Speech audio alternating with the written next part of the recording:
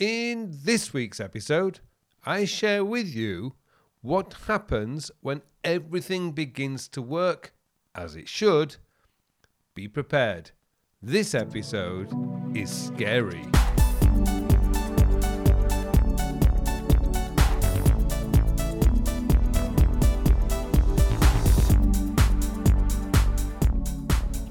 Hello and welcome to episode 279 of the Working With podcast, a podcast to answer all your questions about productivity, time management, self-development and goal planning. My name is Carl Pullein and I'm your host for this show. This week's question comes from a coaching client of mine who has worked with me for a few months and has developed a system and a way of working that has enabled him to get on top of his work. But that has also left him feeling anxious and uncomfortable. He told me there's a sense of missing something, that he should be doing more. So, to get us started, let me hand you over to the Mystery Podcast voice for this week's question. This week's question comes from Gary. Gary asks, "Hi Carl, my system is working perfectly, but I feel there is something missing.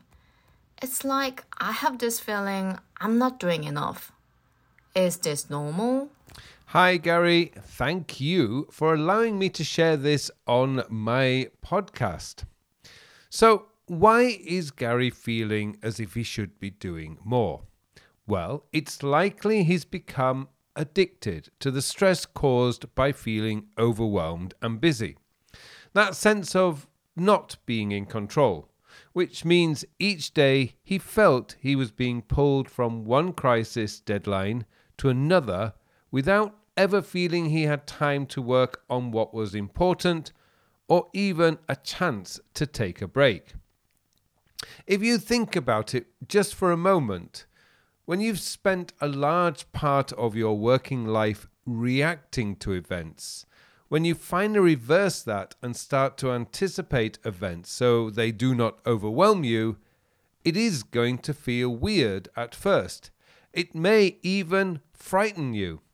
Your stress levels drop, often suddenly, and that can cause anxiety. If your body has become used to dealing with a lot of stress, not having that stress around is going to be strange. And that is why we often feel something's missing. There is. It's called stress. It's gone. In many ways, as you become better organized and more productive, you need to prepare yourself for the withdrawal effects of a reduced amount of cortisol. That's the stress hormone, surging through your bloodstream. These withdrawal effects are often the reason why so many people unconsciously self-sabotage their efforts. They will do things like change their task manager or notes app, not because the new app is any better than the ones they used before, but because it gives them a sense of doing something constructive. Yet, transferring all your notes and or tasks to a new app is not a constructive use of your time.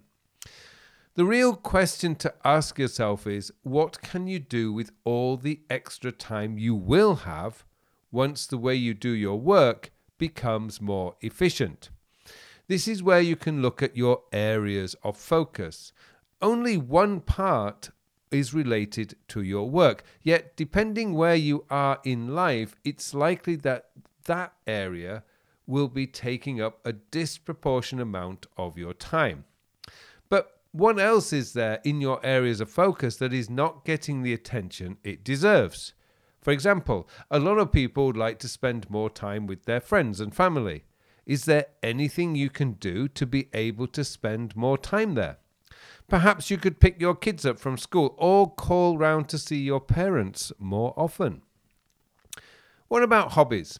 I know we don't talk a lot about these days, but hobbies are a great way to reduce stress, relax, and take your mind off things. Now, if you're working in an office environment, how about doing some mentoring? One of the roles leadership involves is mentoring the next generation. Even if you're not a leader yet, helping your colleagues develop their skills is a great way you can make use of your extra time. The great thing about mentoring is not just what you teach, but also what you learn. Coaching has not only given me a way to help others, I have also learned an incredible amount from the people I talk to every day. Something you could consider is to work on your education. Now, I'm not talking about formal education, but more unusual fields. For instance, advertising and marketing company Ogilvy's vice chairman, Rory Sutherland, has spent the last 20 years or so learning about behavioral psychology. This is the study of why we do what we do, and it has not only been a fascination for him, it's helped him in his work and given him an avenue to develop a side business, public speaking and entertaining people with his observations. If you haven't already watched his TED Talk from 2009, I highly recommend you do so. He's also written a book called Alchemy, which I would also recommend. The point is, you have the ability to take control of what you do with your time. And with the way we work changing at a rapid rate, whether we like it or not, and the potential for artificial intelligence causing some radical changes to the types of jobs available, the people who will succeed are the ones who have the time to look ahead and make choices based on analysis rather than being forced to change. So how do you get to this point? Well, this podcast has given a lot of advice over the last 5 years on how to get control of your time. But the one thing that I live by is to eliminate, not accumulate. This insight came from my project a few years ago when I decided to try out minimalism.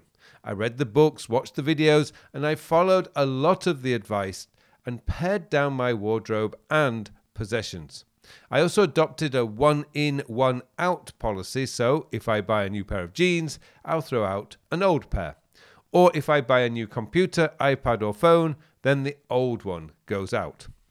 The temptation when you become better organized is to add more and more stuff to your task manager and notes app. After all, you have a system that will take all that stuff in.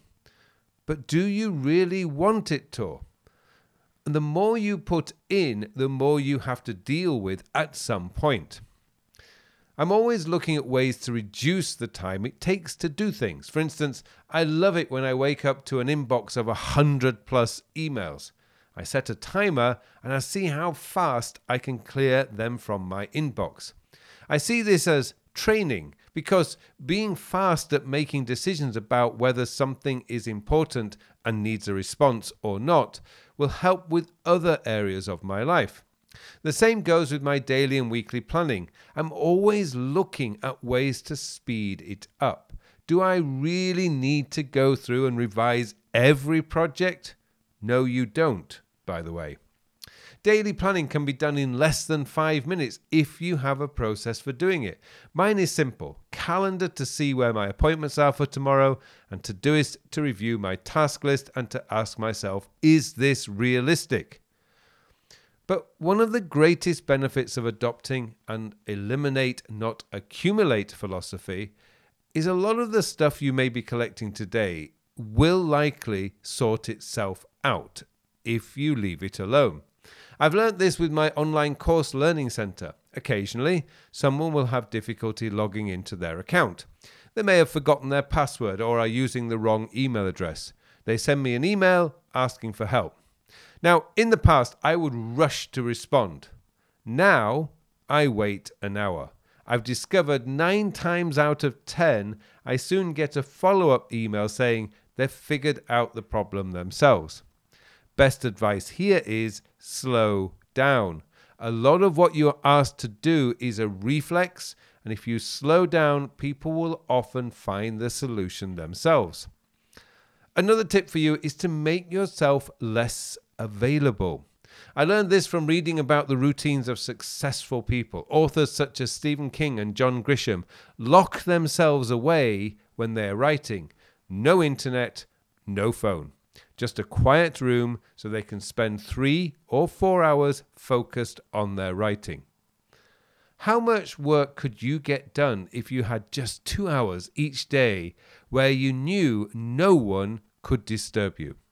Being less available is scary at first, but you soon become used to it. And the best thing, your boss and colleagues will also begin to respect your focus time because they see the results you are producing. Don't ever accept the thinking you have to be available all the time for your colleagues and customers. You don't. Set some boundaries. Experiment and see what people will accept or not.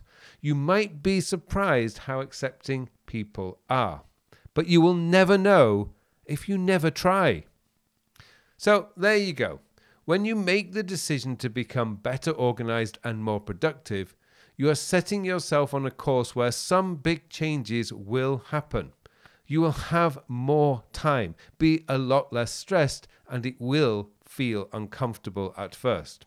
However, don't let that stop you, and certainly don't self-sabotage your hard work. The anxiety and feeling uncomfortable is just your brain's way of adjusting to the new you, a person in control of their time and not stressed. Thank you, Gary, and thank you to you too for listening. It just remains for me now to wish you all a very, very productive week.